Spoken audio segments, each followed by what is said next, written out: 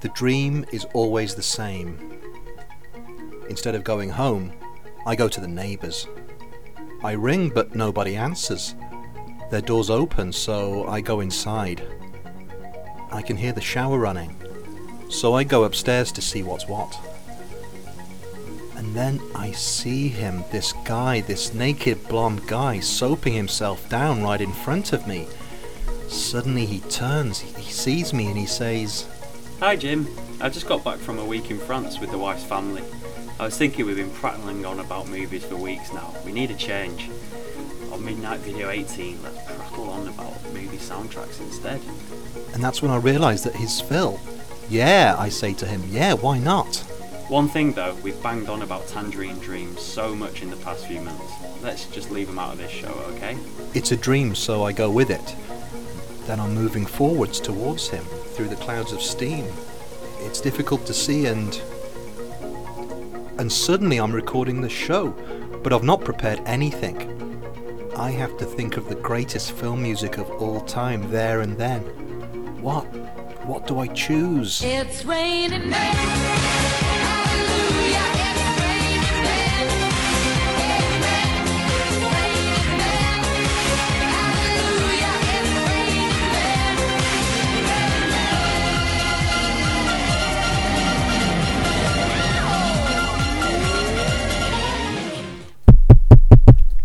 1 2. So this is a change of direction for us, isn't it? We're going off the beaten path. Yep, show 18, we're going to do something a little bit different. Soundtracks. Thanks to everyone who's contributed to this. We've got a lot of feedback which we're going to be reading out throughout the show. And we've got quite a lot of film soundtracks we want to talk about ourselves. I don't know, we've not really prepared an introduction for this, but it is such an important part of films, and even though everybody's got their favourites and probably not so favourites, it's something everyone's got an opinion on. It's about time we just sort of took things down a gear and had a little rattle. Yeah, let's get subjective on people's asses. Yeah, so despite the fact we've had a long time to prepare this, we kind of swapped notes on this yesterday. Just to make sure we're going to have identical lists or whatever. That's how we roll. That's how we do it. It's a wacky podcast. Settle back and we're going to talk about movie soundtracks. I'm a vulgar man, but I assure you my music is not. So I'm going to kick off proceedings. I haven't really put them in any order. No, well, I certainly haven't, so these are just 20 odd soundtracks that occurred to me, stuff I wanted to say about, talk about. So, but first one at the top of my written down list anyway is Ghost Dog: Way of the Samurai, filmed by Jim Jarmusch with Forrest Whitaker in the role, and RZA from the Wu-Tang Clan did the soundtrack. There's 2 available soundtracks for this. There's like a US release which is absolute dog turd. It's really poor, but the Japanese import is the actual original soundtrack, and it's fucking brilliant. Dog turd's a bad term. I don't know if it's one of these peculiar things like bad meaning good. No. And chronic, is that another one you young people use? Chronic's weed, isn't it? I wouldn't know. Yeah. Oh no, not me. But which is apt for this. But yeah, one of my little notes I wrote, I was like Bushido beats, because the concept of having this sort of guy following the samurai code of practice code of practice in New York. I've got to admit, I've not sat through all of this film. I've seen quite a few other Jim Jarmusch, and I think he's known for doing compilations usually, so this sounds like quite an unusual soundtrack. Yeah, it's great. I mean, it's at its purest, it's just very RZA-based beats with Japanese sounds and influences, but there's a lot of guest rapping from other Wu-Tang members: Ghostface Killah, Old Dirty Bastard, Method Man. But it works brilliantly as a whole, like the album, but also within the film. He just nails it. Apparently, when he was making it, RZA was sat in he had a portable studio on set, and he was making the soundtrack whilst it was being filmed. He'd see the dailies, and then he'd put music to it. But yeah, mention of RZA reminds me, someone who's absent from this list, just to tell people up front, is Tarantino. Yeah, I know. It's funny, isn't it? Oh well. And Scorsese. I thought Scorsese might have been in there. because his Well, films are I very- came close with one of the other composers, which I'm sure people can guess. But Yeah. okay. That's interesting.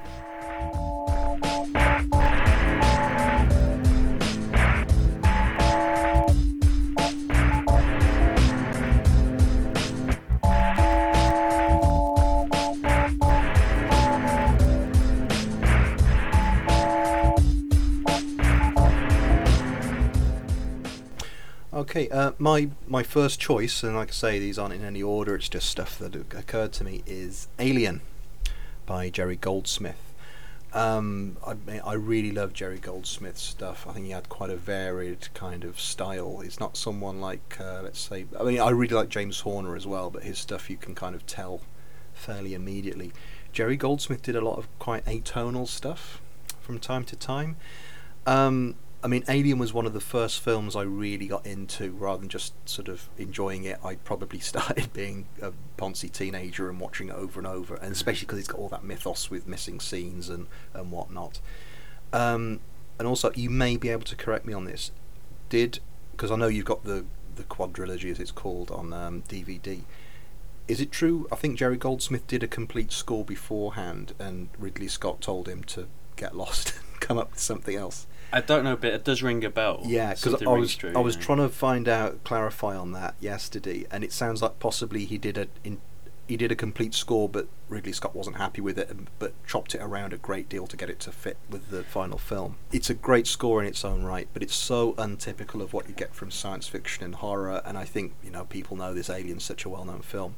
It was originally going to be a kind of mid-range thing. I think it had been greenlit even before Star Wars, but when Star Wars was such a hit, 20th Century Fox put more money into it and really went to town on it. It's like I say, it's not a typical horror or science fiction score, but it does really sum up something mysterious about space. Appropriately, I'm being quite inarticulate, and that's what's so good about music. It sort of nails that feeling and emotion. It's really brilliant stuff. And another curio on it, when I was researching it, is a lot of the cues were from a score Jerry Goldsmith did for Freud, the John Huston movie, which I've still not seen, with Montgomery Clift. But yeah, fantastic score. Really love it. It's kind of weird by the time you get to Alien 3 when they start using electric guitars and things. But yeah, absolutely. As much as Geiger's design is iconic, I think that Jerry Goldsmith score, again, is so much of the character of that film.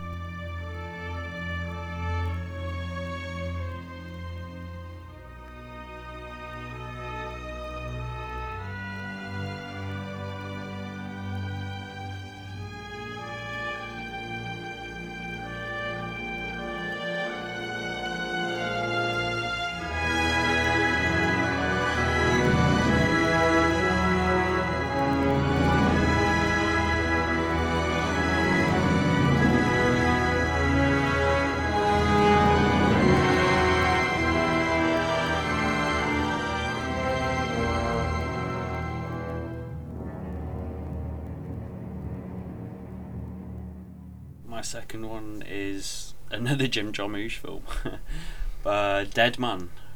Neil Young provided the soundtrack for this, and I think at the time Jarmusch might have directed some Crazy Horse videos or the live concerts, so that as they were making Dead Man, they were listening to a lot of Neil Young, and I think he just basically said to him, "Look, can you turn something out for us?" And it's quite astonishing. I don't know if I'm trying to think when Dead Man was made. Was it early 90s? It came out in around 96, because I remember I Okay, tried it's watching quite it late. at the Pictures quite a few times. It was always there was always going to be a showing of it at the Prince Charles, which shows movies which had just come off general release before they got released on, in those days, video. But I remember trying to see it several times and things coming up to stop me. So I'm pretty sure it was 96 it came out. But it's just drenched with like abstract guitars and little acoustic motifs, and it's really unusual for Neil Young, and it's probably the only electric guitar sort of sound Neil Young stuff that I like. I mean, I much prefer his country, like Harvest Moon and Harvest.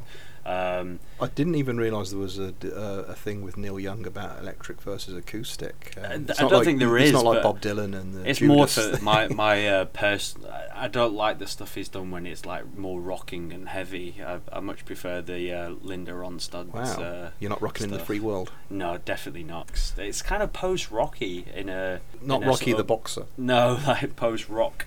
Okay, and what do you think of the film Dead Man? It's been a while since I've seen it. All I can really remember is Buffalo and Lance Henriksen treading on someone's head, Yeah. Oh, which wow. is ghastly. Amazing. Yeah. I really like Dead Man. Yeah. I think it's a great film. I love Jim Jarmusch films though. Anyway. Yeah, I think this is the time before Johnny Depp had done his Pirates thing, wasn't it? So he was A long time. Yeah. he was still a box office draw to some extent, but he was doing a lot of peculiar movies, Yeah. He still had. things like Ed Wood, and Arizona Dream, I think, was around at Oh this God, time. yeah, the Costa Rica film. Mm. Yeah.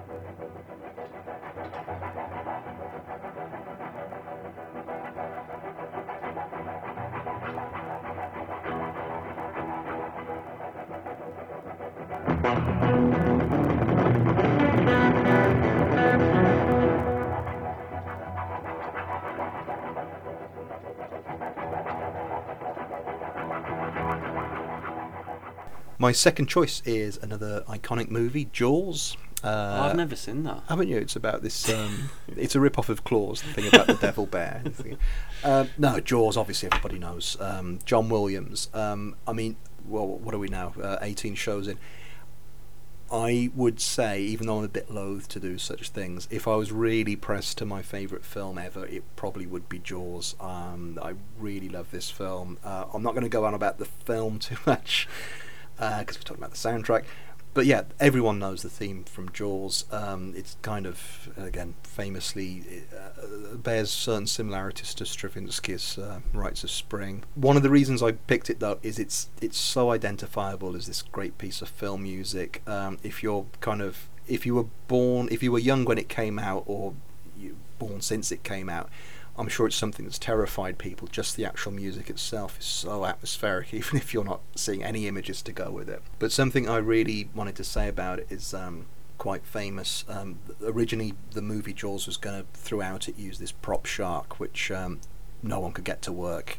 And even now, it's kind of not very well regarded, the prop, when it does turn up. I mean, I don't think it does too bad a job, but that prop shark was going to be there from the beginning. But when they couldn't get it to work, this is apparently when Spielberg said, we're going to need to do something else. So John Williams came up with this theme, very basic theme, which just suggested the shark, and works so much better than if you actually had a prop there.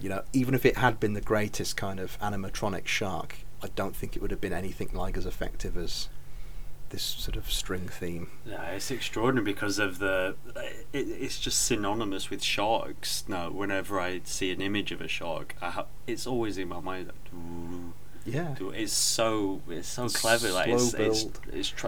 it's transformed the world's view of how they see sharks in some way, or hear sharks. Yeah, but I mean, it's a great soundtrack beyond that, and I really love the second half of the movie when it becomes more about these three guys out on the boat in the open sea trying to get this shark, and they're all obsessed about it.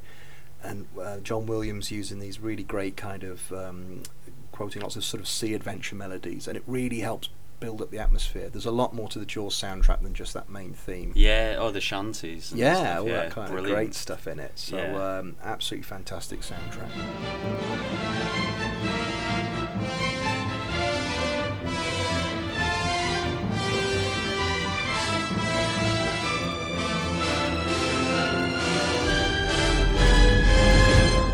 One of our favourites here, Peter Greenaway. A Z and Two Noughts was one of his earlier efforts, and he's been intrinsically linked with Michael Nyman, the composer, up until Prospero's Books, I think. Yeah, that was the last one.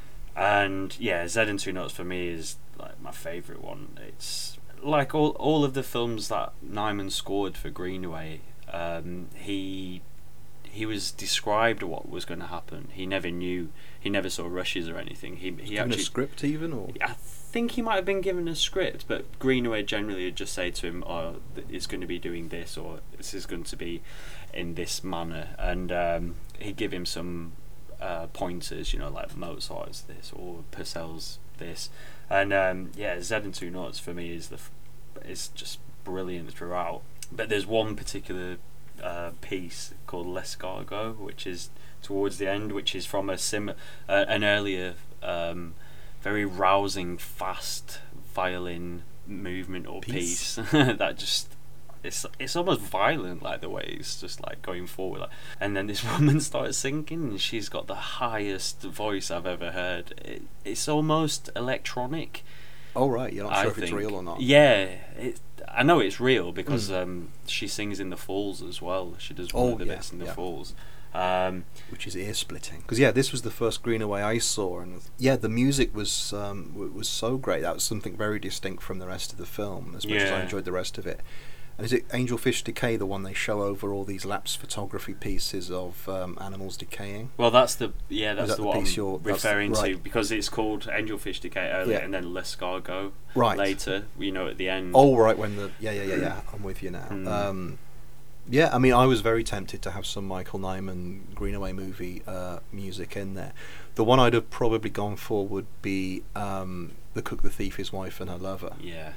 I mean, I really love that music in there. Which is it called Memorial? I think Michael Nyman wrote it for I forgot which football tragedy it was.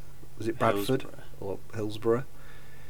I don't know, but an earlier draft when you were sending me notes through was for Drowning by Numbers, which has fantastic music in it.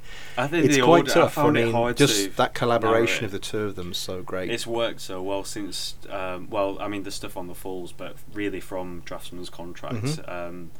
Less so with Prospero's books, I think. But there's nothing very memorable in that, although it's not the best film. I mean, that's we discussed this at length before. That's where it kind of started dropping to pieces for me with Greenaway. Although one I thought you might include, because you have written about it at some length on your own blog, is Vim Merton's Belly of an Architect score. Yeah, I was gonna just direct people to that. Yes. I was gonna mention that at the end, but yeah. It's great. It kind of is in that same realm of Nyman, but it's not trying to ape it. It's his own style.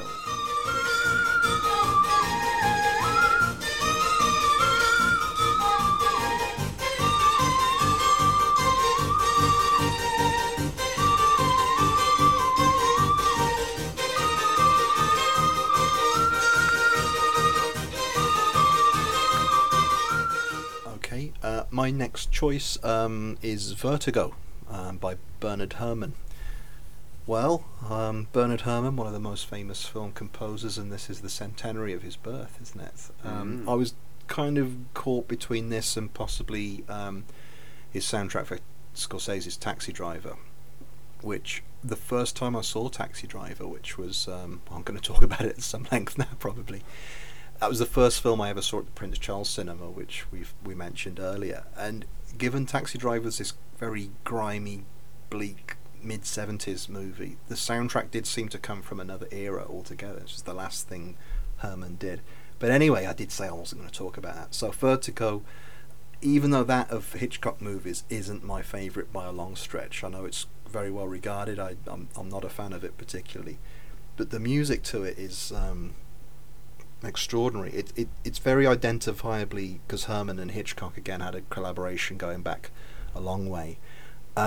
It's identifiably one of those scores from those films, but it just sounds like they've really pushed it into a different direction altogether. And I'm sure everyone knows the plot of Vertigo, although it's quite a spoiler-heavy thing, so I won't go into the specifics. But the music just is somehow better than the movie at conveying what the film's about. It does seem to be about this somewhat troubling dream, which you don't want to go near, but is very alluring and sort of reels you in. I don't have a great deal more to say about it. I mean, obviously that collaboration with Herrmann and Hitchcock's very celebrated and is fantastic.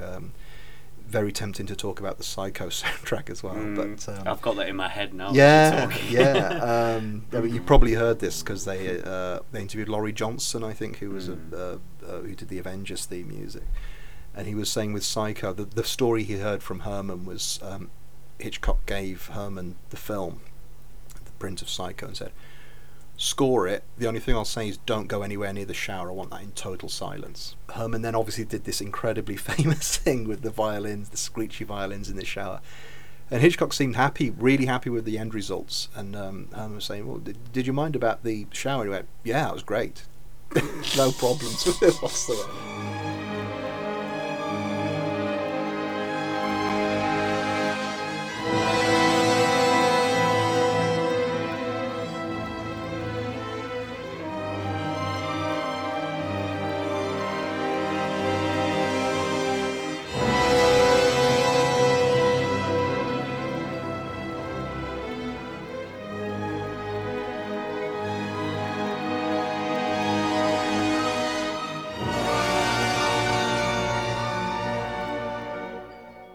Next up, I've got Zatoichi the Blind Swordsman by Takeshi Kitano. Music done by Keiichi Suzuki. But this could be one of my favourites, most listened to soundtracks. It works amazingly with the film. It's very rhythmically driven, lots of drumming, quite contemporary in a sort of electronic approach, but there are numerous scenes where people are doing stuff on screen, such as like digging, or they're building a house, and the music starts to reflect everything.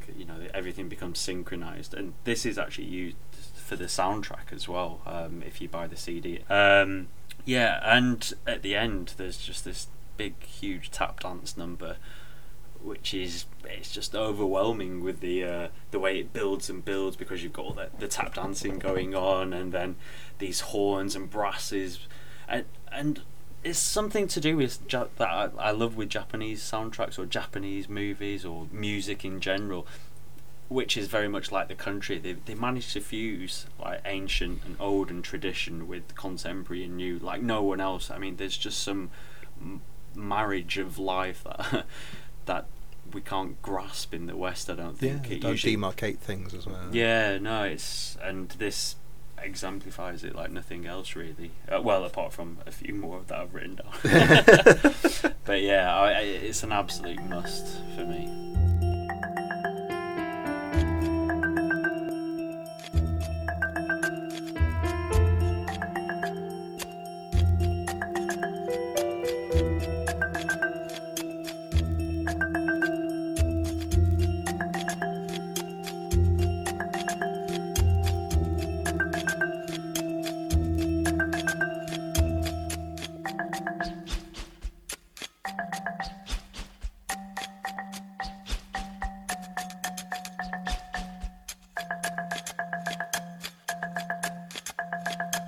Okay, my next one is Popol Vuh, if I've pronounced the name right. Their work with Werner Herzog over several films. The one I'm going to pick out specifically is Nosferatu, because I think, again, that was the first Herzog movie I saw, and I remember the opening of that, which is this sort of roving camera going around a crypt. And it's got a very basic piece of music, but it was so haunting, and it sounded like it could have been cliched horror movie music if you weren't careful, but it was just really ominous and haunting and fantastic. And obviously I've seen a lot of Herzog since, and the stuff with Popol Vuh is fantastic. I mean, they did Aguirre, Fitzcarraldo. Aguirre is the one for me. Yeah. That opening as well. Actually, yeah, you've made a liar off me. The first Herzog movie I saw was Aguirre, but I forgot I watched it on it was on a little TV monitor in the library when I was doing my postgrad. I remember thinking, Aguirre, I've heard of this. It's got a reputation, but I wasn't really looking forward to it, but I thought, because actually I was going to watch all their films in alphabetical order. You could just take tapes off the wall and put them in these little players. And the great thing about Aguirre, it was a really great film anyway, but I remember being struck by this electronic kind of score to it, given it's about conquistadors going around South America. South America. It's a fantastic soundtrack, isn't it? And Lord knows we have talked about Tangerine Dream a lot, but that felt like it was in the same kind of territory, and it made history seem like science fiction. It was Yeah. kind of It's got that weird sort of thing in the 70s that like people like Tangerine Dream. Well, it's Teutonic, so you Yeah. got Tangerine Dream, Kraftwerk, Popol Vuh. They create these otherworldly but like quite folky Mm. sounds as well. Yeah, well, the rather pretentious note I've got down is it sounds like folk music, and a lot of the stuff from more specifically Fitzcarraldo, I suppose, sounds like it's played on mandolins or guitars and stuff. But it sounds a bit like Bagpuss, the old kid show, Yeah. but from a different planet altogether. It doesn't seem to have a real, obvious ethnic kind of origin to it. And the thing is, for a long time I was hoping, this is kind of weird to say now when you can, like I say, get stuff off YouTube if you just wanted to hear it and Yeah. get an idea of it. I was hoping somewhere there'd just be a compilation of Popol Vuh's music, either for or as used in Herzog. It didn't seem to be available. This is when I was going around vinyl shops and things. Oh right. I have got a couple of CDs of Popol Vuh. It's kind of a bit tedious to listen to on its own, so it's a great example of when that music then works in tandem with the imagery, and it's difficult to listen to it without thinking of Kinski, Yeah. either as Aguirre or Fitzcarraldo or Nosferatu, or I'm not sure if they do the music for Wojciech. No, I don't think I don't think so, that, but no. that's another great use of music in that. It's got Mm. this bizarre kind of. It sounds like the Portsmouth Symphonia at the beginning of Yeah. that movie when Kinski's running on and standing in, panting in front of this little army.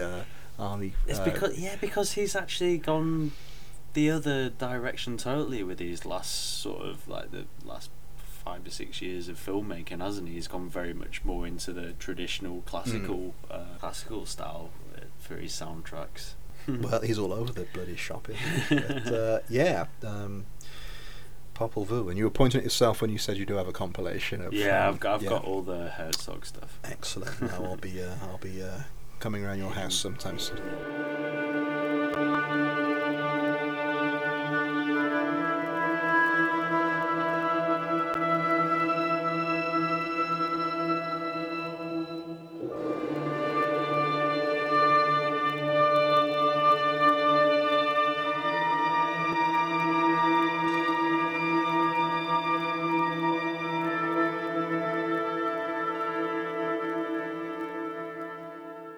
And for me, is something absolutely groundbreaking now. Is the first electronic soundtrack by Louis and Bebby Barron. Louis Barron was his name, and I think his wife was Charlotte May or something like that. They provided the score for the most lavish sci-fi production up until that time, Shakespeare's Tempest on Another Planet with added robots and Monsters the from budget the- was massive for this. Nothing had been seen like it or was seen like it until Kubrick did 2001, I don't think. But yeah, this score is absolutely amazing for me because I love electronic music. That's where my heart lies really, and you'll probably guess from most of my choices generally go in that direction. This is just nuts. It's just homemade. I don't know. You can't even call them synths. You like don't this. get the impression it was played on a keyboard rigged up. It was more like early days of the BBC's Radiophonics workshop, where Which I've read I'm that sure down. are going to be written there. Yeah. Where things were absolutely done by hand, so it was more like generating sounds. A lot Sound of things sound like generated, vibrating glass or something, or Yeah. just. Theremins feature in it, I think, don't they? as No. well? Or is that I'm getting No, mixed they up with don't. Day the Earth Stood Still, maybe. Yeah. But yeah, it's a very minimal score, and it's one of those things when you can't quite separate it from the sound effects of the film. But yeah, I've got to say, it's probably one of the things that's held up best in that movie. I don't really want to knock Forbidden Planet, but a lot of the imagery in that film is what we'd now think of as, if someone was taking the piss out of 50s sci-fi, it's all of that very garish look, which absolutely was bang up to date at the time. Great matte painting work in that, but this is the soundtrack to it's one of the things that's really held up as pioneering. Yeah, undoubtedly for me. I mean, I bought it on vinyl about 10 or 15 years ago. I can't remember. They had a reissue on some big, nice 180 gram vinyl, and I used to like DJ with it. I put it on, like mix it in between tracks, and it's just so out there. It fits perfectly with like some abstract electronic music or some techno or something, as as a break. It's like it's similar to kind of what Raymond Scott was doing. He was another sort of pioneer in electronic music at that time. Again, building these generators, sound generators, and just creating madness, like, but wonderful madness. So when you were DJing, did you just use the soundtrack from this, or did you use samples of the dialogue? No, I didn't use the dialogue. You didn't get... Is it Anne Francis the girl? Yeah. I think, asking Robbie where he'd been, Robbie the robot, and he goes... 'cause I remember this, we watched this in college when we were doing The Tempest, and I think the lecturer rather lazily put this on. Where have you been, Robbie? And Robbie the robot shuffles in and says, I'm sorry, I was giving myself an oil job.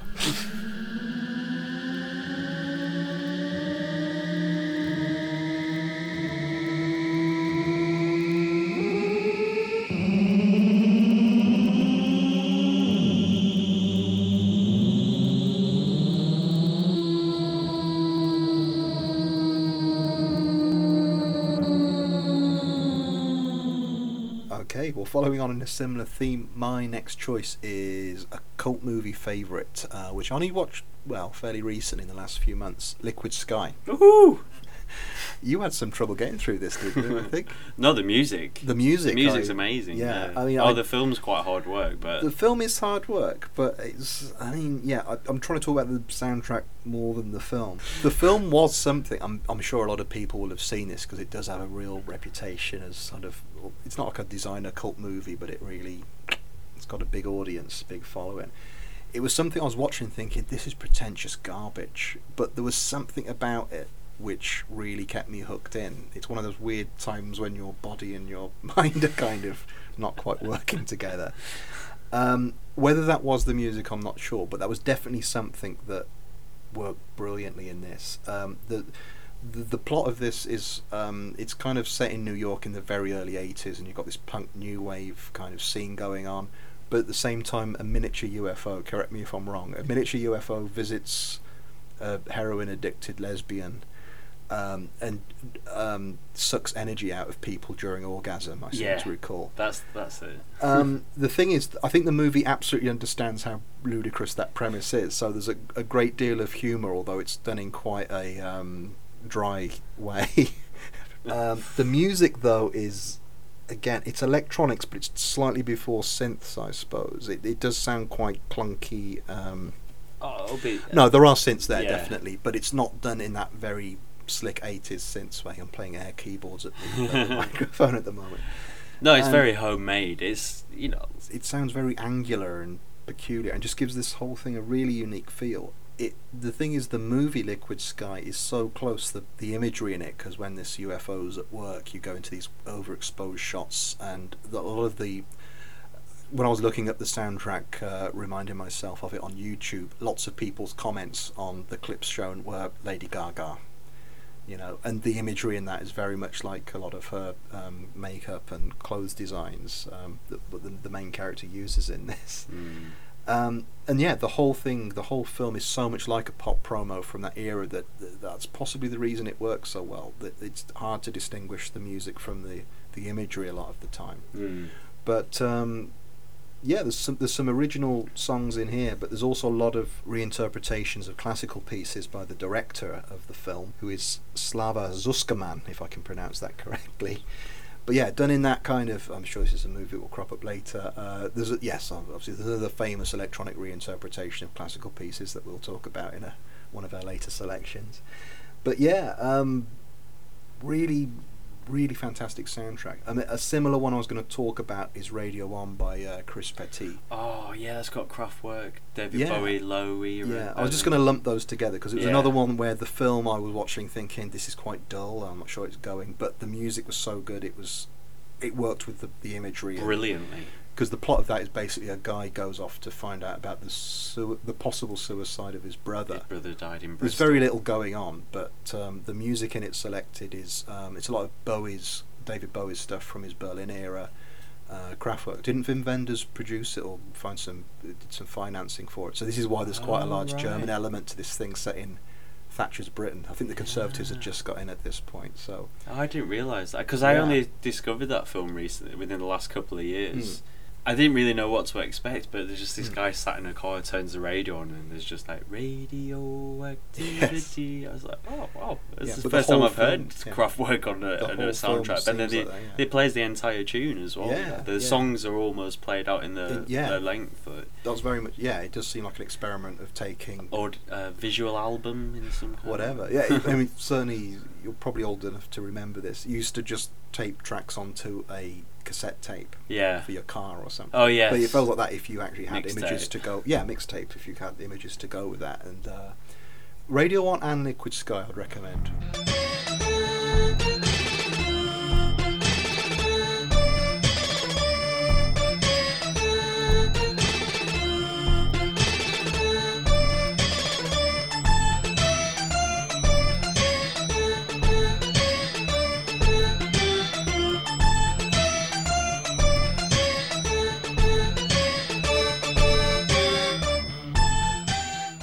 Big nostalgia hit here. Merry Christmas, Mr. Lawrence by Ryuichi Sakamoto, who stars in the film but also did the soundtrack, and it's directed by Nagisa Oshima, who did the fantastic Max Mon Amour as well.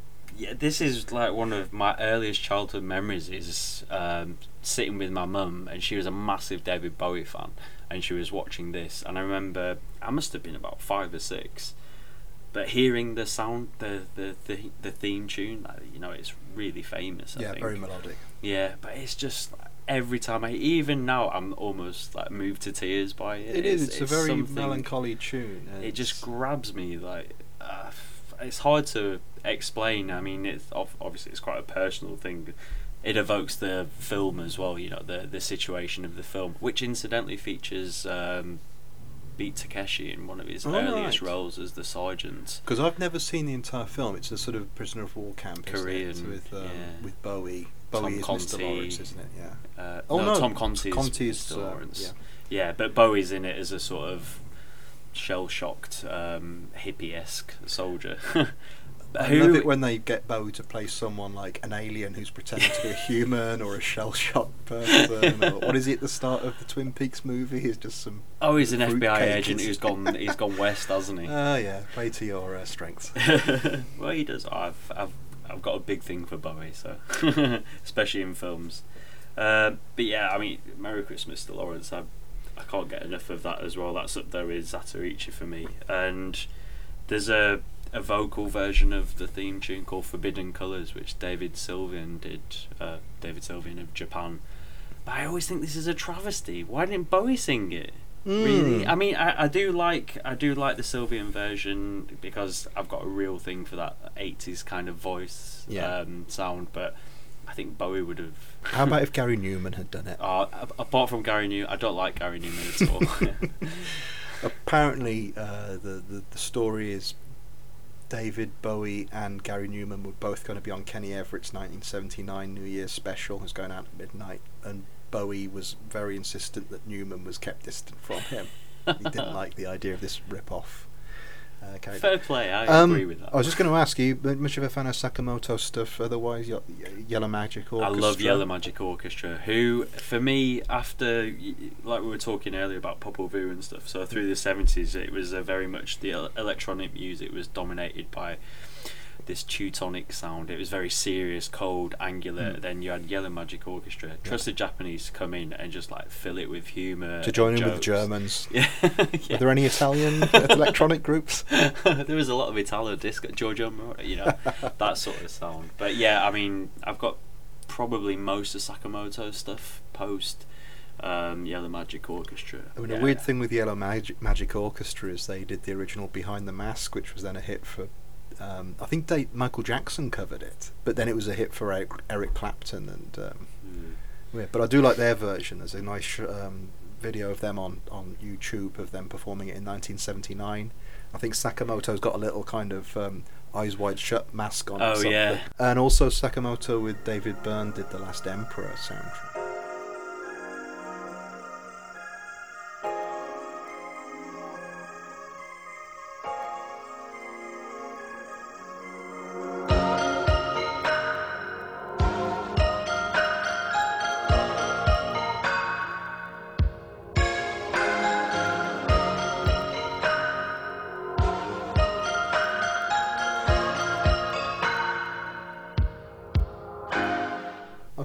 My next choice is The Thin Blue Line by Philip Glass. The movie is by Errol Morris, and the reason I picked this, obviously, Philip Glass now is an enormously famous figure, and even if you don't know, well, I'm sure everyone listening to this will know the name, but if someone doesn't know the name, you'll recognise the music because it crops up in so many adverts and films. This was the first time I was aware that I'd heard of Philip Glass because this was on TV Christmas 1990. Thin Blue Line is a documentary about a wrongfully convicted, was it murder of a policeman, I seem to remember. But it wasn't just that Philip Glass's music was so amazing, this kind of very repetitive and hypnotic sound. It was the first time I think I'd seen one of those documentaries which didn't just think, well, it's only a little, we're not doing a proper film, it's a documentary, let's just get the facts down. Errol Morris's approach was to do something totally cinematic, and that's much more the way that documentaries are done, well, for the last 20 odd years, But it was so unusual, I'm sure someone will correct me, but that was the first time I'd ever seen a documentary which had kind of its own specially done soundtrack. And yeah, it just really elevates the whole thing into something else entirely. He's the dog's knackers, his old Phil. That's how he's usually described. Well, I might as well chip in there with one of mine, which is Mishima by Philip Glass from Paul Schrader's film, which incidentally is Paul Schrader's best film by far. I was exposed to Philip Glass. I was exposed to. I bet Glass's you. music I dared you. from a really young age, actually. I mean, I was lucky enough to see him in like 1990 to perform in Powakatsi at the Barbican, probably. No. Across the opposite Charing Cross on the Thames. Waxy O'Connor's. The Royal Festival Hall. Oh, right. And I've seen him numerous times since. Saw him perform the entire Katsi trilogy at the Sydney Opera House, which was just magnificent. One of the best things I've ever seen in my life. The third one's a bit. Oh, it's shit. It's Nakoi Katsi. Nicky Nacky No. Yeah. Nicky Nacky No. Steve Soderbergh produced that. Yeah. No, that's toss. But Powakatsi. You were shouting that right through New Year. Powakatsi, Koyanos Katsi are brilliant. But anyway, to Mishima, which is so good. I've not enough superlatives for it. It's been ripped and used so many times for, like you say, adverts. The Truman Show used it quite heavily. Yeah, well, his music's so evocative and hypnotic. If you want any scene like that, and I know with Watchmen, they used it as a tempo track when Dr. Manhattan goes to Mars. That's but right. people said, no, this you need to use that music, and I think they had to go out and get the and that was from, I can never pronounce it. What is the first one? The first one is Koyanos Katsi. Yeah, but Mishima, which again I feel bad, I've not seen, but this is about the actual the writer Mishima and his It's a biopic. Biopic. Yeah, well, I don't know. That probably belittles it somewhat. But yeah, this album, it's quite short. It's only about 45 minutes long. The score from the film, but the way, again, it was like how Nyman and Greenaway worked. Schrader approached Glass and said, "Oh, I'm making this film about Mishima." Gave him some pointers, and then he came back with that. And Schrader was like, "Oh my god, all right, this is great." He thought it was an advert for Mushy Peas. Yeah. And yeah, the highlight for me is the Osamu, not Osama, Osamu's theme, and Kyogo's house, which is, he manages to develop this rock and roll style guitar and drum, as in old rock and roll, right, as it were, and but using a theme that had been used earlier, but with these violins going over the top in his inimitable style, and it's absolutely captivating. You mentioned Peter Greenaway there. I know he and Nyman were very excited by what he calls the music coming out of New York in the late 60s. So that was Glass and Steve Reich. John Adams as well. Probably John Cage to some extent as well. But Greenaway directed a documentary on Philip Glass, I think. I think he did things for American composers. That's and right, Philip Glass is one, which is it does crop up on the satellite channels a little bit. It's worth checking out. It's not like Greenaway's usual stuff, but it's also a good insight into Philip Glass's working methods. Well, there's a great one anyway. It's like, I think it's called Philip in 10 Parts. Yeah, that's the one that goes. He's got quite a tragic life, hasn't he? With his it's fascinating. earlier wives and. God, yeah. But he makes a good pizza. Yes. It goes.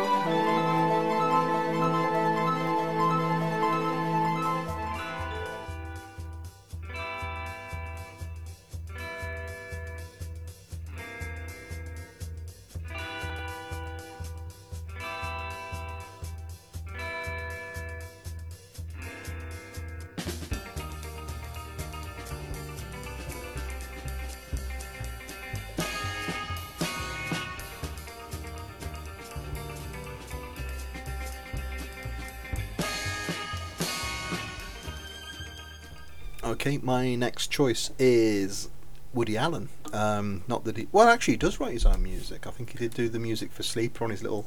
I'm assuming that was a clarinet you were miming at me there, rather than anything It wasn't more, a pink piccolo, that's for sure. The pink oboe. I'm specifically going to pick Stardust Memories, but yeah, Woody Allen's films are generally the soundtracks to those are compilations, and they all sound... I'm not sure if this is the case, but they sound like they were taken directly from his own collection. So you get a lot of very crackly old jazz. Classical music crops up quite a lot as well. And the thing is, I mean, I've got a lot of time for Woody Allen. I've been watching in the last few weeks. I think it was actually a response to one of the... in response to one of the listeners who sent in A's for Woody Allen, it made me realise there were a lot of his recent films I'd not seen, and also of his recent ones a lot I'd not seen for a while, or only seen the once. And going back through, yeah, the soundtracks are so fantastic. I think he's a really good filmmaker who makes really great, well-made films, and the soundtracks add something of a real personal touch. Like I say, often it sounds like they've come directly from the vinyl, so they're quite crackly. It just makes the thing a little homemade, and also frequently makes me feel like my own musical tastes are a little bit blinkered or limited. So yeah, we all think of Woody Allen as the sort of trad jazz guy, but it's really all over the place, and quite obscure recordings of well-known tunes but done in peculiar styles. I mean, one I watched recently which has got a bad press is Curse of the Jade Scorpion, but he uses this very Chinatown kind of rendition of old I don't know what piece of music's called, but it's the kind of thing you'd have for a circus conjurer. But in this kind of widow twanky kind of style. I just think, wow, where did he find this from? Yeah. I'm possibly giving him too much credit. It's possibly as someone who specifically finds these, but it's one of those things that is such a real characteristic of his movies. And in fact, the worst Woody Allen film in my book, I've not watched all of them yet, but the worst one I've seen, I think, is Alice from 1990, which is a bit whimsical. And the review of that by Leonard Maltin, who's this very well-regarded critic, he kind of gives it very short shrift, the movie, but says even the music isn't good, as if to indicate even if it's a bad Woody Allen film, you can rely on some really good music cues in here and stuff that really works. The one I'm picking is Stardust Memories. I suppose it's no better or worse than any of his others, but specifically is Django Reinhardt, which is just this great, everyone knows him, gypsy guitarist. But given the movie Stardust Memories is usually seen as a bit pretentious, or certainly could be seen that way, it's a bit of a Fellini 8.5 thing, with Woody Allen again playing himself as a film director who's at this festival and is looking at his own life and really unsure where he's going and what he thinks of his audience, and having a breakdown. The Django Reinhardt music in that really helps the film to not vanish up its own arse very well, although it is brilliantly scripted and so well made. But love that Woody Allen stuff.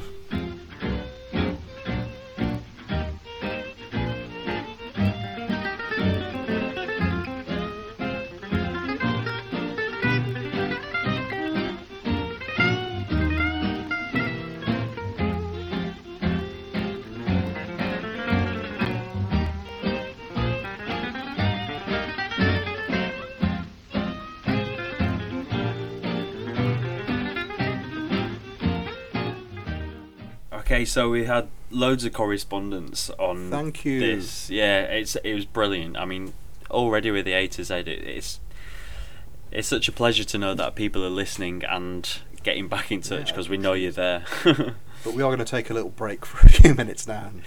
Yeah, like I say, most people got in touch via Twitter for Facebook, this, yeah. and then there's like Matt Nieder has got in touch and written this amazing email, which Treatise. it's long, but I want to do him justice, and we're going to read it all out, but we're going to split it between Jim and I. So Goodbye, I'll Jim kick and off. I. So right, here goes. It occurred to me recently that the kind of films I'm drawn to tend to have the kind of music that I'd probably have listened to standalone anyway. I got into listening to electronic music way before I started properly getting into cult film, so I guess it makes sense that a lot of the films that grab me further down the line have these kind of woozy, slightly odd electronic soundtracks that are completely in keeping with what I was listening to anyway. Ditto, mate.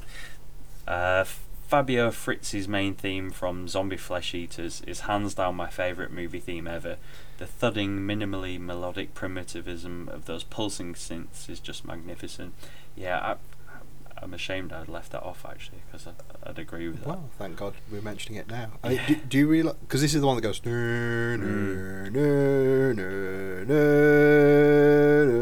It's wonderful. It does. It's quite repetitive, isn't it? Yeah, but that's the best. It the works. more repetitive, It the works better. with a shark wrestling zombie. Yeah. My favourite soundtrack overall is from my favourite film ever, Dawn of the Dead. The three-way mishmash of sound sources, library electronics, dark lounge and goblin should in theory be a car crash, but it gels so perfectly and lends an epic sprawl to the film. Also, the Sun High Library Cue by Samuel Park is my favourite ever single cue in a film. I'm perennially tempted to splurge £50 on the library album it was taken from to see if the rest of it's that good. Well, that's the kind of thing I'd do. I only recently got round to watching Shogun Assassin. That was the last film I saw where the soundtrack made me think, Christ, I need to get the album of this now. You could stick that end theme in a DJ mix of contemporary stuff with no problem. Just like to break off there. Take a breath. Well, yes, because Shogun Assassin was something we saw relatively recently at the Rio. Yeah, courtesy of Cigarette Burns. Yeah. Yeah, Josh, we keep bigging you up. Yeah, wow, this is kind of the complete opposite of Time of the Apes, which we covered on the last show. It's just kind of, is it 3 or more Japanese films which were kind of gutted and stuck together? But the soundtrack is really fantastic to that, isn't it? It's yeah, I totally agree. It is incredible soundtrack. But to soothe you for time being, just listen to Jizza from Wu-Tang Clan's Liquid Swords, which was produced by RZA. It's his debut album, well, Jizza's debut album. That's just absolutely chock block full of samples from Shogun Assassin. Not that much music, but enough music to draw you in, because God, that is one hell of an album. Like, it's really, really special. Okay, well, Phil gets on the oxygen canister at the moment. I'm going to carry on for him. So yes, carry on with Matt's email. Thank you very much, Matt. We're not being sarcastic. It's fantastic you've given us this much feedback. I love the supergroups of that era who produce soundtrack albums that work just as well as long players as they do as original soundtracks. Tangerine Dream and Goblin, obviously the masters of this. John Carpenter's stuff is wonderful as well. Just a shame his original recordings aren't so widely available anymore. I'd buy a luxury box set of all his synth stuff in a heartbeat. There's a bunch of films where I had the soundtrack albums before I saw the films. Merry Christmas, Mr. Lawrence. You got your fist in the air there.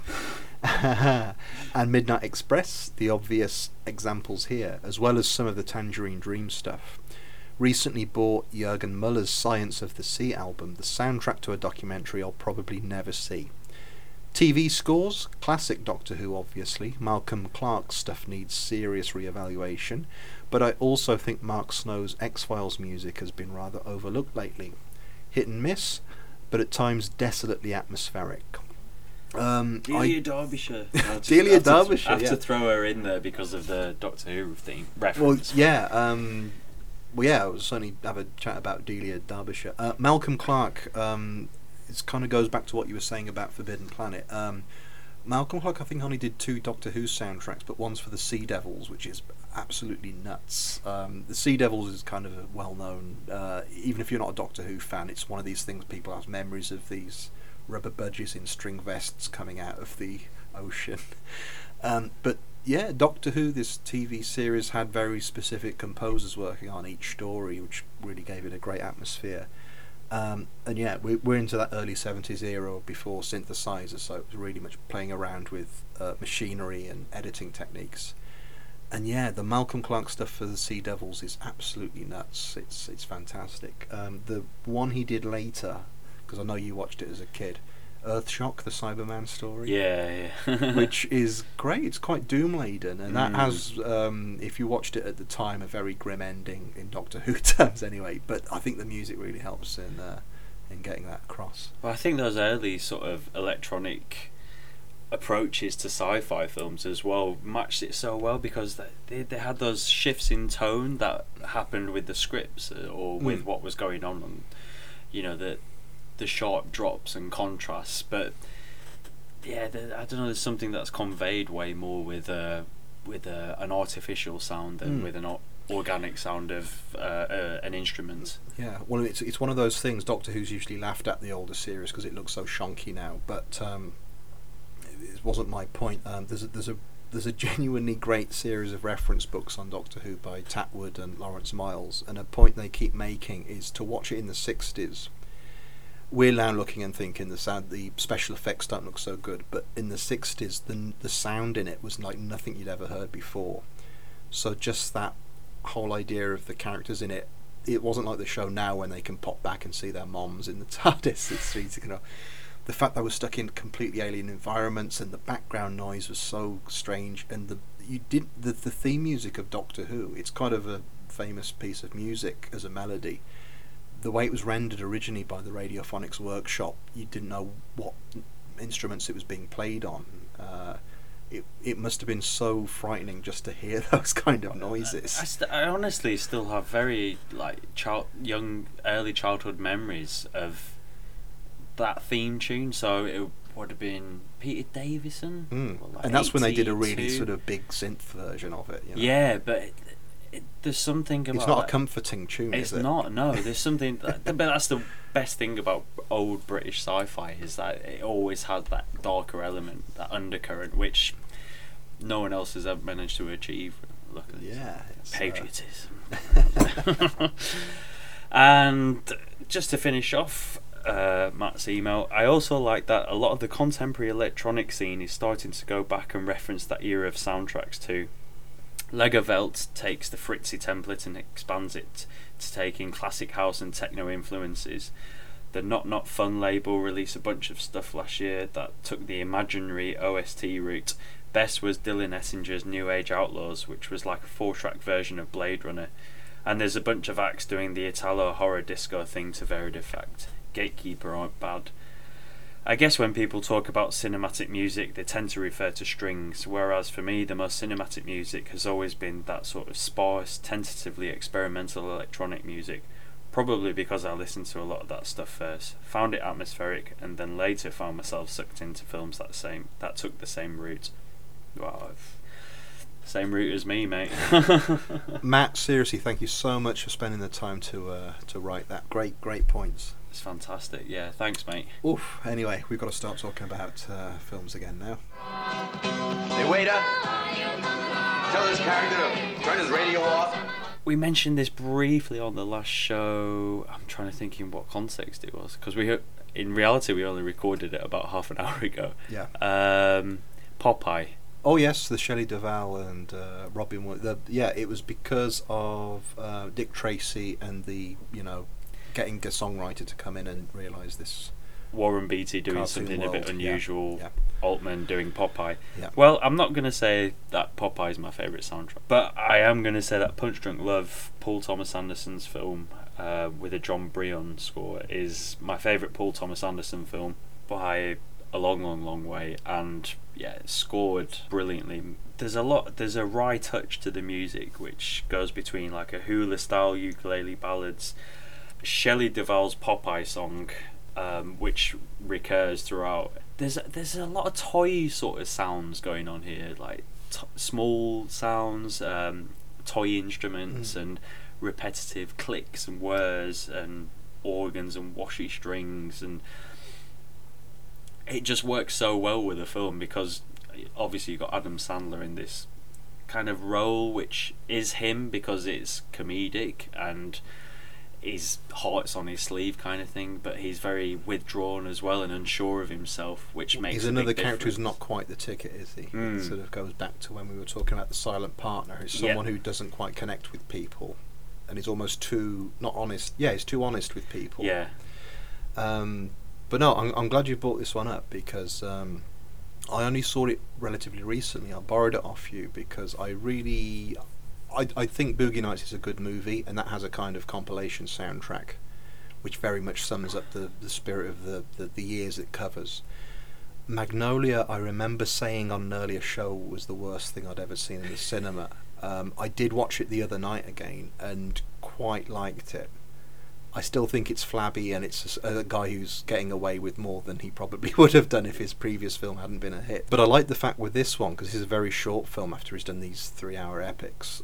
It's a much shorter, and he seems a lot more in control. And yeah, the music in it is... I don't know how much of it was done originally, specifically for this film, and how much of it was that... Most of it. Was a compilation. Yeah, Okay. most of it's, I think, like 80% of it is Brion scoring. Because quite a notable thing with it does cut off, and I know a lot of the extras on the DVD are these, I don't know what the name for it, they have these, wiggling my hand at the microphone. There's this thing that almost is what you'd get in a cinema while you were waiting for the film to start, when you have this kind of weird, not even a kaleidoscope, but a weird light effect on the screen, which seems to work in sync with the music, or the sounds that you're hearing. It's a very unusual soundtrack, isn't it? But I love the... Popeye's a fairly dreadful movie. No. But I do love the Harry Nilsson songs in that, and Shelley Duvall is so great singing "He Loves Me" because it's so halting, and that makes it more sincere than anything you'd get on American Idol or these people who can hit ranges of notes. It means That's the nothing. thing. But if someone's halting and is singing their heart out, Well, but can't.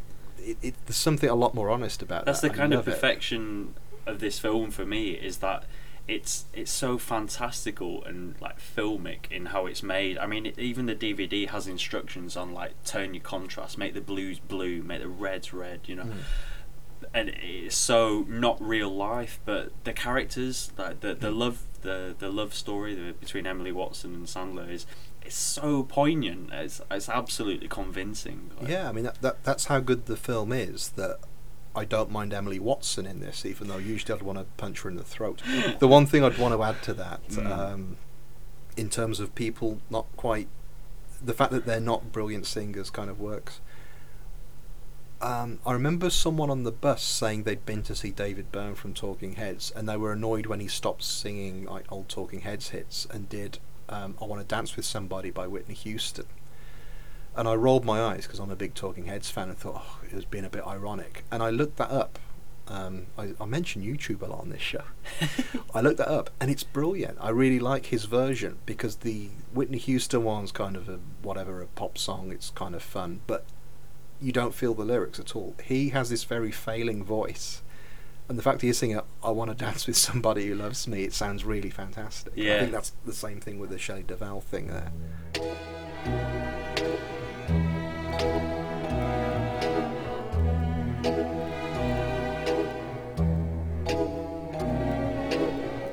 And all at once I knew at once, I knew he needed me. Until the day I die, I won't know why, I knew he needed me. Okay, my next one's very short. I don't have much to say about it because it's so, James Bernard's Hammer Horror scores. I grew up on Hammer Horror on TV, absolutely fantastic. I'm sure people have seen this on various documentaries. James Bernard did the soundtracks to a lot of those, and they're very cheap production line movies. his method for writing the scores, apparently, which he's not embarrassed about, is he'd get the title of the film and just render it melodically. So it was Frankenstein, no, it's Dracula. He'd just break it down into syllables and do it that way. The one I'm going to pick is Frankenstein Must Be Destroyed, which isn't very well regarded. It's one of the later Frankenstein movies. I love it. It has this really nuts opening where a burglar breaks into a building in Victorian London. Frankenstein, as in the Doctor, played by Peter Cushing, comes home, but for some reason he's in disguise. He's got this pockmarked rubber mask on, but they have this incredible fight. But it's so frantic, and it seems just the essence of Hammer. There was such cheaply made films. I know lots of people have they've got a very special place in people's hearts, including mine.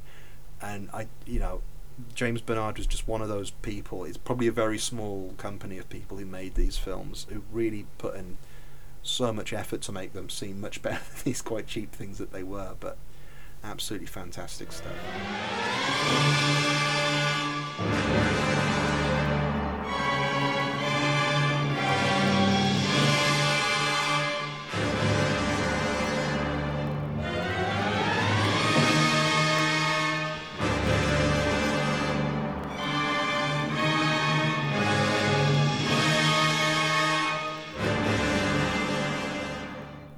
To give you a little hint, this is the...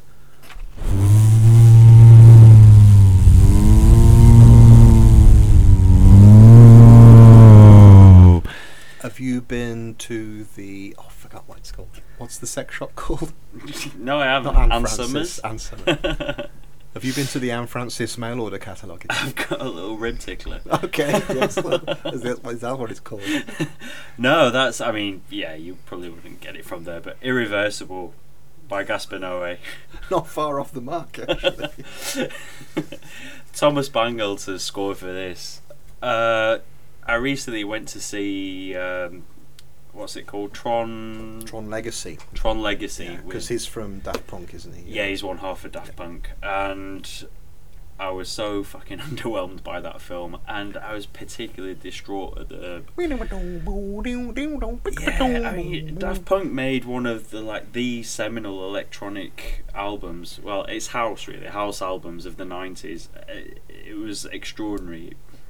Their Homework album, and they've got extraordinary production skills. They've got very refined taste in electronic music, the history of disco and stuff like that.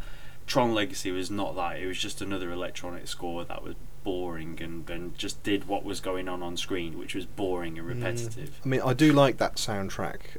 I saw the film, and it was the first 3D movie I saw, but I did get the soundtrack on Spotify beforehand just to sort of get it. I do like it, but yeah, people wouldn't be wrong if they said this just sounds like the music from is it The Dark Knight, the second of the Batman films? It's got that. You can imagine Daft Punk writing it and it being transcribed as orchestral. Hans Zimmer did that, didn't he? Yeah. And yeah, what's the actual Daft Punk track? And is it D-Res or something? Yeah. It sounds like, because I mean, I'm not as sounds like Gash. I'm not as huge an authority on electronic music, sort of the hip hop stuff, but I really love Homework. I saw Daft Punk live when that came out. It's the best gig I've ever been to. It was absolutely fantastic. The girl I was with fell asleep while she was dancing. But and the follow-up album Discovery, which they actually had a whole movie that went along with this kind of anime thing, which but it has some good stuff on. But Homework's such a fantastic album. Yeah, it's awesome. But I'm not talking about Irreversible. Irreversible, which is infamous. Most people know this film if they're not familiar with it. Well, just go and watch it. For one scene that went on about the length of time we've just read Matt Needer's email. Yeah, 8.5 minutes with a static camera when the rest of the film's been moving. Yeah, it's got a few Bangalter singles in there for like some party scenes and that, but it's the more incidental music. Like there's this very low frequency, like what I was trying to recreate at the beginning. which is just... This is the very opening of the movie. Yes. Yeah. So as they go into this club and the camera's moving... Yeah, it's moving around in 360 degrees all the time. And then you get little flashes of this very hard, banging techno music with loads of hi-hats and kick drums going off. And I actually went to... I'm going to be careful here. I didn't go to a club like the club featured in the film, but there's a club I went to in Germany called Tresor, which has since closed down and reopened. But the original one was in a bank vault, a disused bank vault in East Berlin, and it was similar to that sort of feeling of you'd be underground, it'd be dark, and there'd just be smoke machines and strobe lights, and you'd be disorientated, and the music's just pounding your fucking head in. And that's what is captured in this sort of soundtrack. It's very it's visceral, for want of a better word. No, I mean, I went to see Irreversible when it came out, and I was prepared. The scene everyone was on about is this sort of 8 minutes of rape in a subway. Not to belittle that, but the opening made me feel physically ill, and I don't think so much of it was what was being physically depicted. It was this rotating camera, because you're in a cinema, so you've got nothing to watch but the screen. And it was the camera turning round and round and round. But yeah, as you say, the music seemed to be at that, is it called the brown note? Yes. It's meant to be a very low resonance or whatever on music, which just makes you feel physically nauseous. It's vomit-inducing. And yeah, I felt so seasick before it even got anywhere. And then after that, that's the actual scene I felt really uncomfortable with. Not uncomfortable, that's like a moral thing. My physical reaction was, I can't watch this. Was that when the first scene you get is this guy's head being pummeled in with a fire extinguisher, and the whole frame shakes every time. Every time there's an impact, the whole frame shakes. And then it does like a turn, and I mean, it's... But just one more thing with Daft Punk, I mean, that album, Homework, going back. The first single off that Daft Punk is the Spike Jonze video, a very famous Spike with the Jonze dog. with the dog, with a crutch. And after that, that was Michel Gondry, wasn't it? Around the World. Around the World, which is probably my favourite music video. Yeah, absolutely fantastic. It's the essence of simplicity. Though. Yeah, simplicity, but absolutely in tandem with that great music. It's superb, isn't it?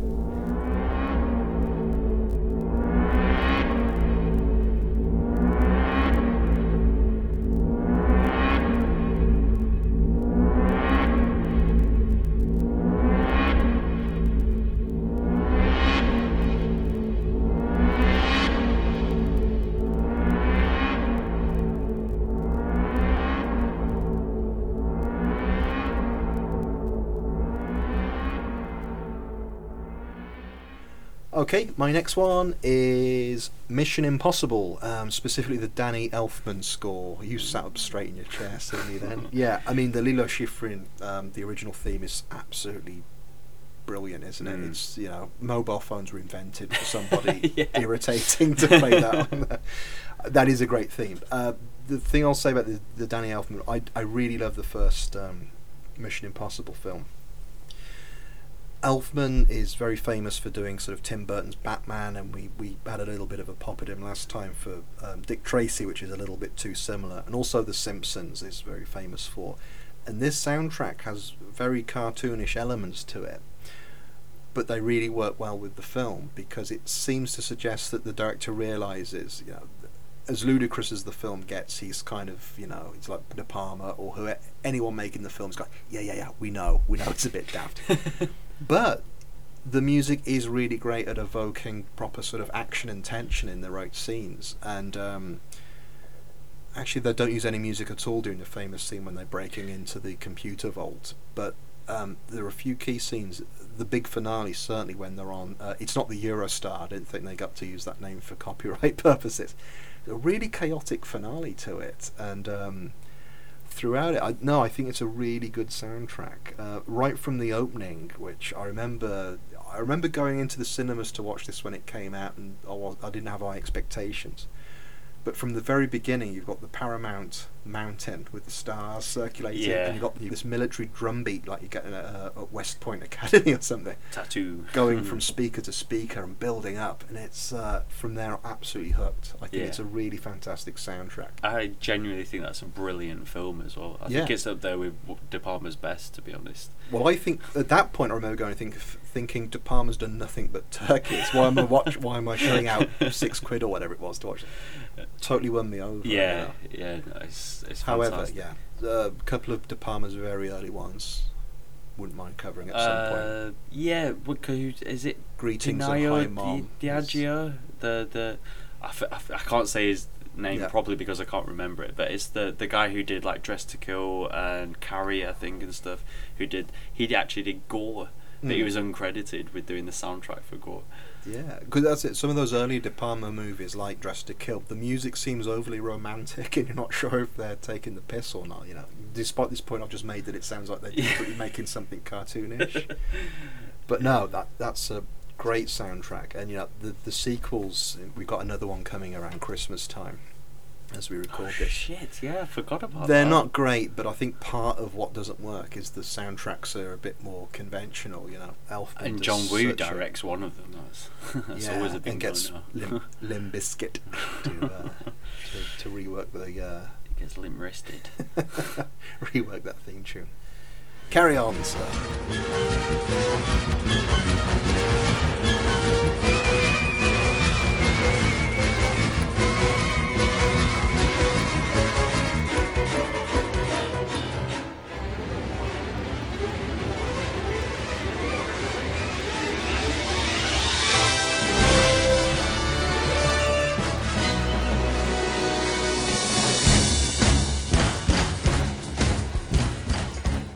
Okay, I'm going to try a double whammy here. I'm going for 2 Kubrick films. I cannot not include Kubrick.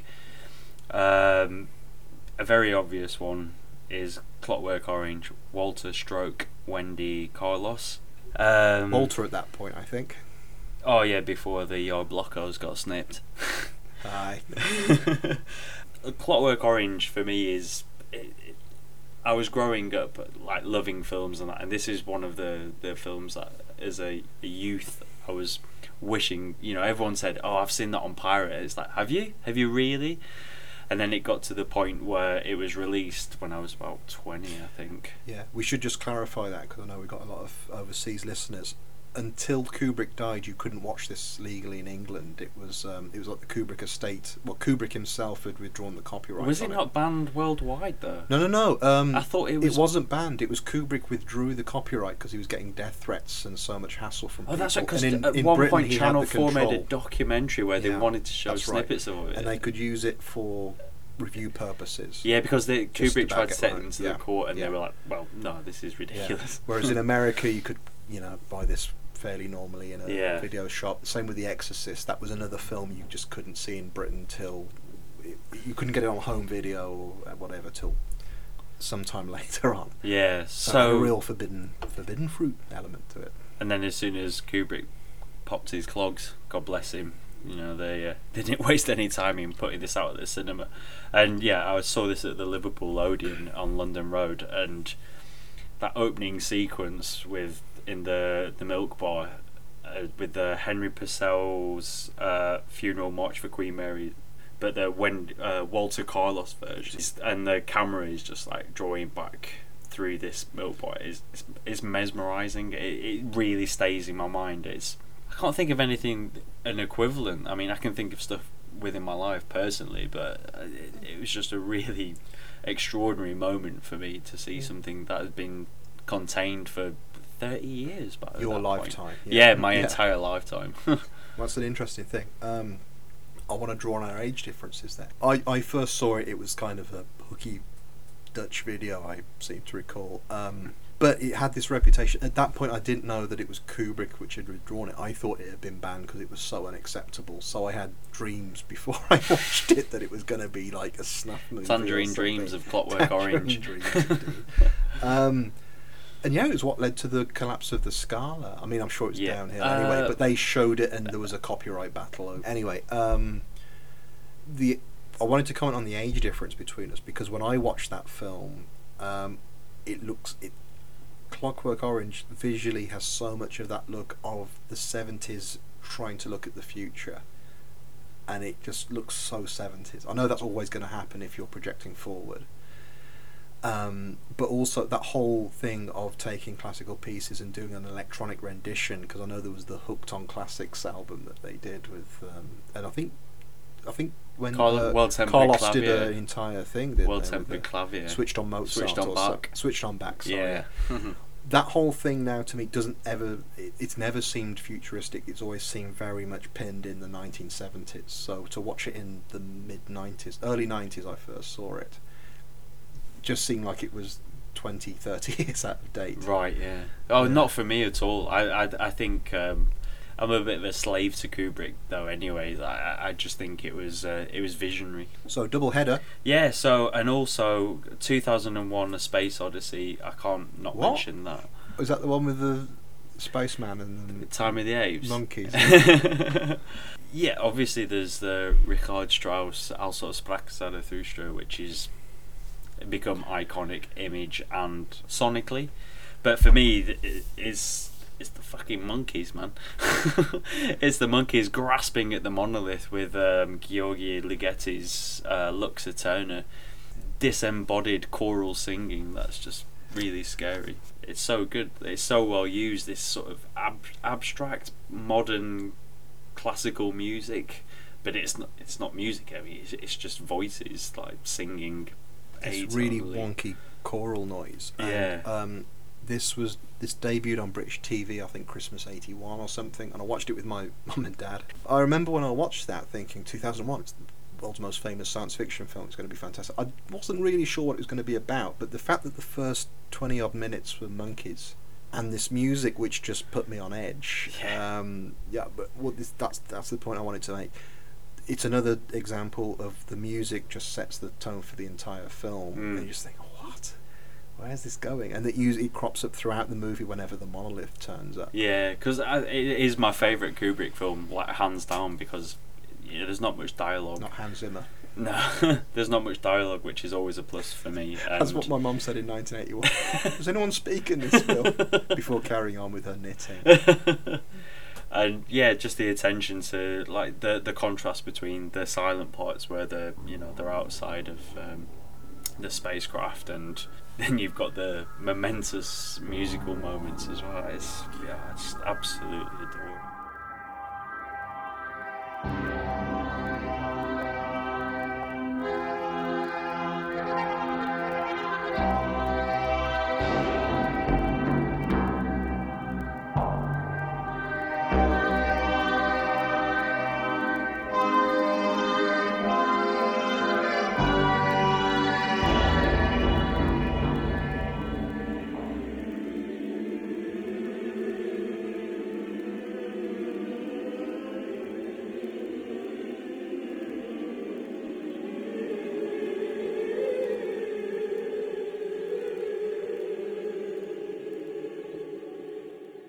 Hold on, let's not go any further. We've got way too many soundtracks, so let's split this into two parts. You ready to come back next time? Yeah, just split those one parts into two parts. I'll be there. What an incredible visual image that is. Okay, we're going to be back. We're going to be Burt Bacharach right after this. Adios. See you soon.